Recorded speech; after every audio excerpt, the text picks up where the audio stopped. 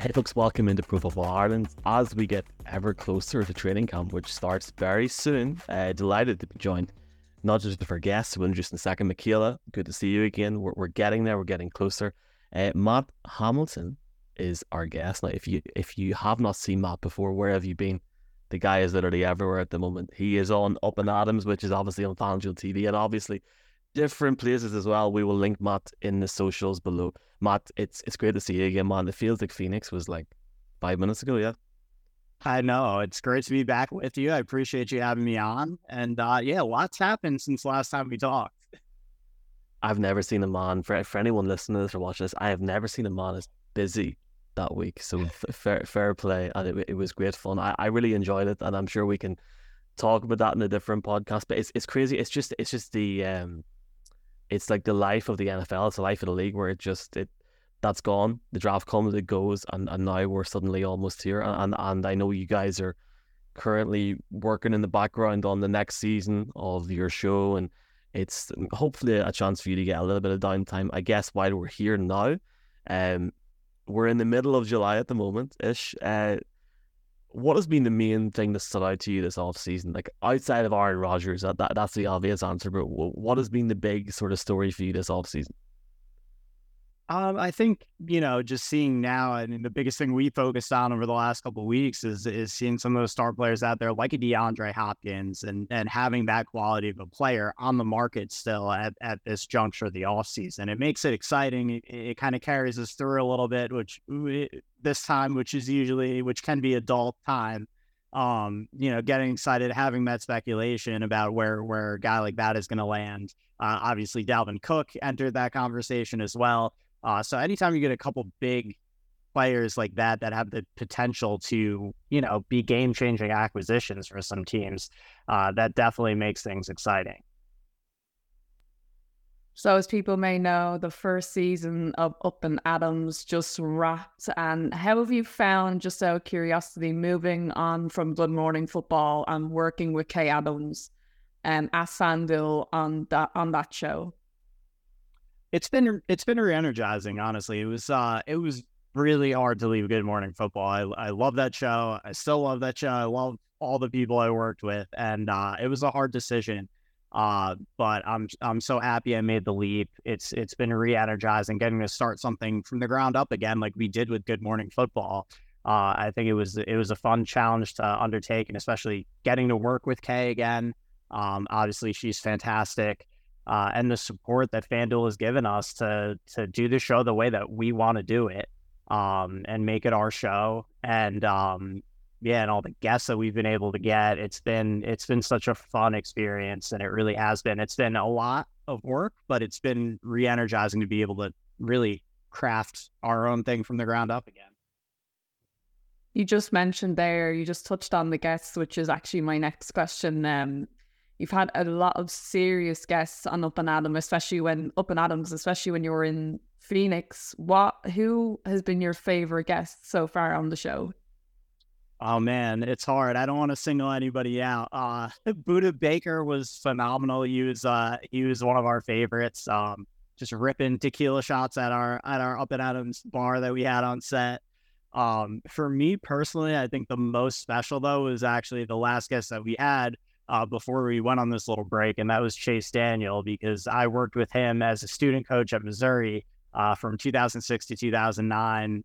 Of course, has been in the NFL now for 14 years. So to get to reconnect, to get to actually do a segment together live on the air was a pretty special kind of full circle moment for me, because he was such a huge influence in my life, and I learned so much from him. And I guarantee you I would not be doing any of the stuff I'm doing today if it wasn't for the time that I had working with and learning from him. Some serious guests. I mean, even from memory, was it Justin Herbert was on during Super Bowl week, and like that whole thing was like you got to imagine, for people listening to this going, Michael, will you shut up and stop harping on about this?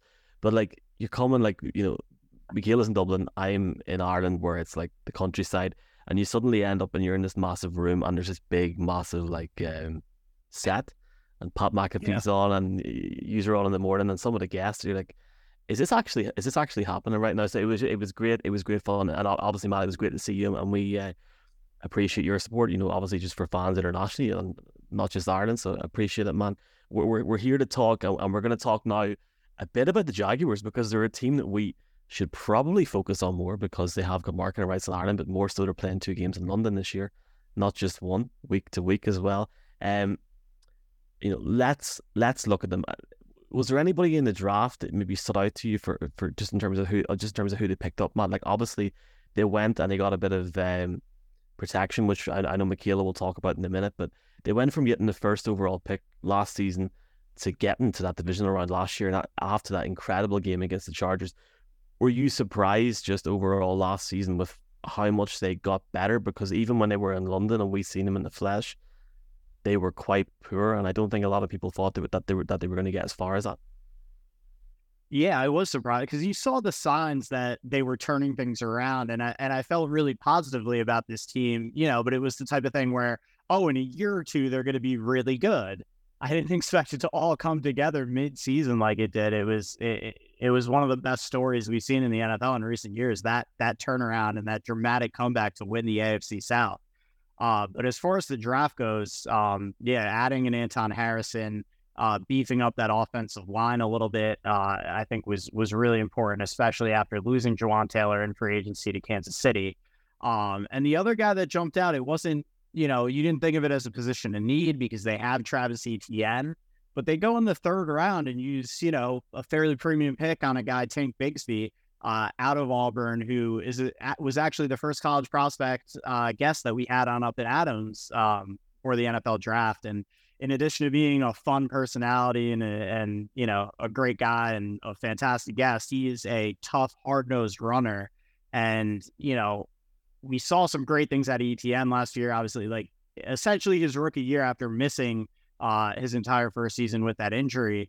But I think he's also the type of guy, you don't want to put the entire workload on him. You don't want to give him 400 plus touches. So I think we're going to see Bigsby be a significant factor in this offense next year as well.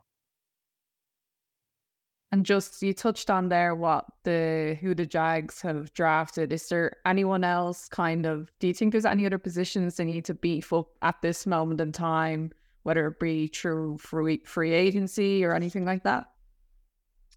Yeah, so I think I'd still like to see them add a little bit more in this pass rushing rotation. Arden Key was a huge factor for them last year in some big spots coming off the edge. He's in Tennessee now. They haven't really replaced that role. And there's still a guy out there that they're pretty familiar with, Unique Ngakoue. I don't know if he's willing to accept a role as a rotational pass rusher right now, but obviously that would be a fantastic fit and a great homecoming for him, having been on that 2017 team that made it to the AFC Championship game in Jacksonville. But yeah, I think just adding a few depth pieces on that defense. We saw them take some strides last year. I think the offense is going to be explosive, especially with Calvin Ridley entering the mix now. But I still think that defense, they're kind of a bend but don't break defense last year. But it's hard to win games against teams like Kansas City and Cincinnati and Buffalo in the AFC. In that style, they're going to have to get a little bit better on that side of the ball if they're going to enter that class of contenders in what is really a loaded AFC right now. Let's talk a little bit about Trevor Lawrence, because I think everyone has known his name since he came out of high school. He was always projected to go first overall, no matter what, when he entered the draft. And he's kind of been hailed as kind of the next Peyton Manning. Do you think with the skills he has and the coaches he has around him now, do you think he could become a player like Manning and be one of the greats in the near future? I absolutely do. And it was something I was second guessing early on last season because, there were times when you look at him and yes, he has all the physical tools. He's a phenomenal athlete, has a cannon of an arm, can make incredible throws, but it didn't seem like he was in command of the offense. It didn't seem like, as far as processing, making the right decisions all the time, he was struggling at points. But we saw a complete switch over the second half of the year. It just all seemed to click for him. And he was, if you look at all of the metrics, all the statistics, he was one of the top 3 quarterbacks in the league over the second half of last season. And now you add a guy, a true number one receiver in Calvin Ridley, which he didn't have last year. It's a deep receiving core. It's going to set him up for success. And this Doug Peterson system is fantastic. And I think the struggles that we're seeing, it was more a product of the disaster that was the Urban Meyer era and having to learn an entirely new system in his second year. It was a lot put on his plate from a mental perspective. And I think it just took him a little bit of time to settle in and feel comfortable. And we're seeing him now become that guy that he was touted to be. One of the things that probably isn't talked about, in the US at the moment, and I fully get it, is the fact that the Jags are playing, I think they're playing the Falcons the first weekend in October. But then for the first time, they stay in London and they have, you're talking a good week and a half to be accustomed to the time zone, to the climate, etc. Not that it's a little bit different from Jacksonville, but they actually get a chance to have a few nights sleep. They played the Bills in a neutral stadium. Now, don't get me wrong, Matt. There's going to be an awful lot of Bills fans there, and the stadium's great for NFL. I'm not sure if you had the chance to go over whenever Good Morning Football were in London the first few times, but I already could see the Jags going in there as just favourites for that game against the Bills, only because of that main reason that they're used to the market, but they have more time there now as well. Yeah, that's a great point. And I have been lucky enough to go over there twice now. And it is such an incredible experience. I mean, we were there in 2018 at Wembley. It was Chargers, Titans, and then Jaguars, Eagles. And then I was over there with Good Morning Football last year ahead of the Giants Packers game. So the atmosphere. I don't think fans over here fully understand how incredible the atmosphere is over there and how great those fans are and how passionate those fans are. It really is. Those were two of the most special football experiences of my life, being over there and seeing what those fans are like. But I'm with you. I think it is a big advantage for the Jags to be able to stay over there. It's going to be interesting to see how that plays out. And I think we're only going to see more and more international games going forward now. They've been such a huge success. The market's there for it, and it's been so much fun. I think it's really rewarding for these teams and obviously for the fans over there. Now, later this season, when the season starts, we'll see Calvin Ridley introduced as a Jaguar, like you said, a true number one wide receiver. And obviously, Trevor Lawrence and Christian Kirk do have a great connection. Kirk caught for over 1,000 yards. He had a couple of touchdowns. How scary do you think this Jacksonville offense can be this season? I think it can be really scary. And I didn't mean to disparage Kirk at all. You're right. He had a phenomenal year last year. So I wasn't trying to put him out by any means, but Calvin's a guy that we've seen go for 1,400 yards, and he is that go-to guy. And adding him to the mix is only going to make Kirk more effective because you have to pay attention to Ridley. Zay Jones was also really good last year for them. They have a lot of pieces, and obviously, hopefully, get Evan Ingram back in the fold on this franchise tag as well, or hopefully work out a long-term deal there. But they have so many weapons now, and they're so deep. I don't think the depth that they have in that group of receivers really gets enough credit. And then ETN and what he can do in the passing game out of the backfield as well. It's an absolutely loaded group. They've got a great scheme, and I'm really excited to see it because now everybody's going to be feeling comfortable in that scheme as well going into year 2 with Peterson.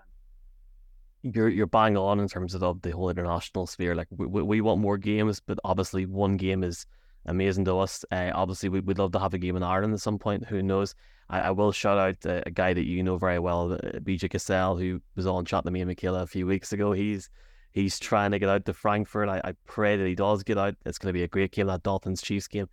Going back to the Jags, Matt, looking at the AFC South overall, I understand that there's different divisions in the AFC, especially that everyone's heavily focused on at the minute. But you got a situation where the Titans could go downhill, like not massively, but they could take a step back.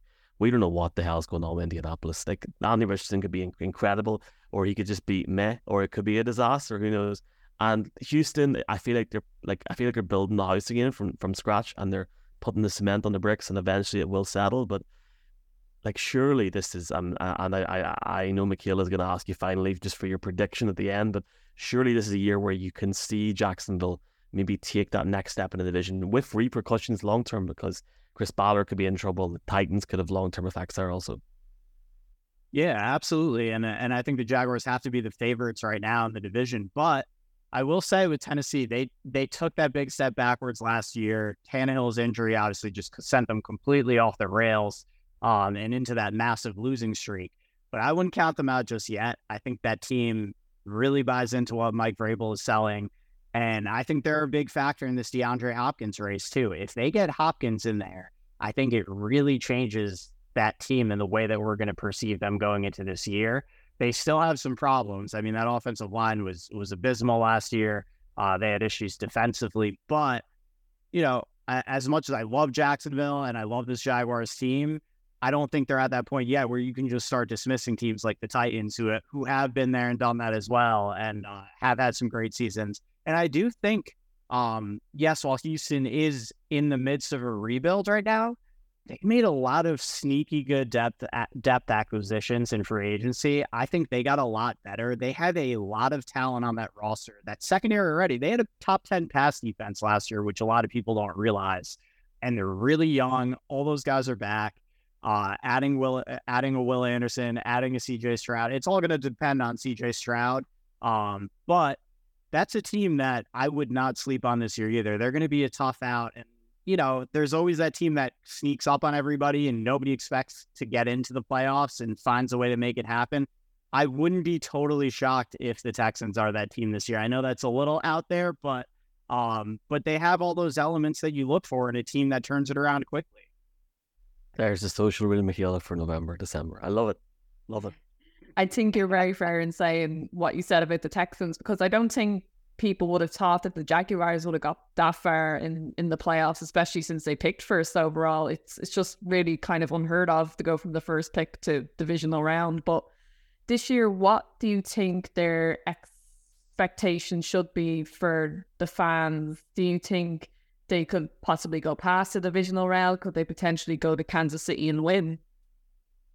Yeah, I mean, I think the baseline expectation has to be another division title and another playoff win. But yeah, I mean, you get a guy like Trevor Lawrence, you expect to eventually be pushing for conference championships. And as we talked about, I mean, this AFC is just so loaded. Like if they're in the NFC, you're probably expecting this team to make a push to get to a conference championship game. Right now, I mean, you know, the Chiefs, the Bengals, the Bills, I think are all going to be favored ahead of them to make it to that point. But with all that talent and with a guy like Trevor Lawrence, I wouldn't count this Jaguars team out either. And I think, you know, it's a reasonable thing to think that they're going to be in the mix for one of those spots this year. Well, Matt, we appreciate you coming on. Look, at the end of the day, you're a busy man. You got stuff outside of this. You're a coach as well, which we could talk about as well, I'm sure, at some point. But it's been a busy few months for you. It's been a busy year for you, just for you guys, and just obviously a massive congratulations for what you do, and obviously not just with KSU, but just FanDuel itself. So continue success from us, and look, best of luck whenever the new season starts. Going to be interested to watch it because it's on at a friendly time for us, and certainly hold on the tequila shots in Vegas, because next year I'm not on the clock, and I will certainly be having a couple, and I'm taking whatever goodie bags I can get next year if you're there. So thanks so much, man, for your time. Thank you so much for having me. You do a fantastic job. I'm so glad we got to meet in Phoenix and reconnect here. So I appreciate you bringing me on, and look forward to doing it again sometime soon.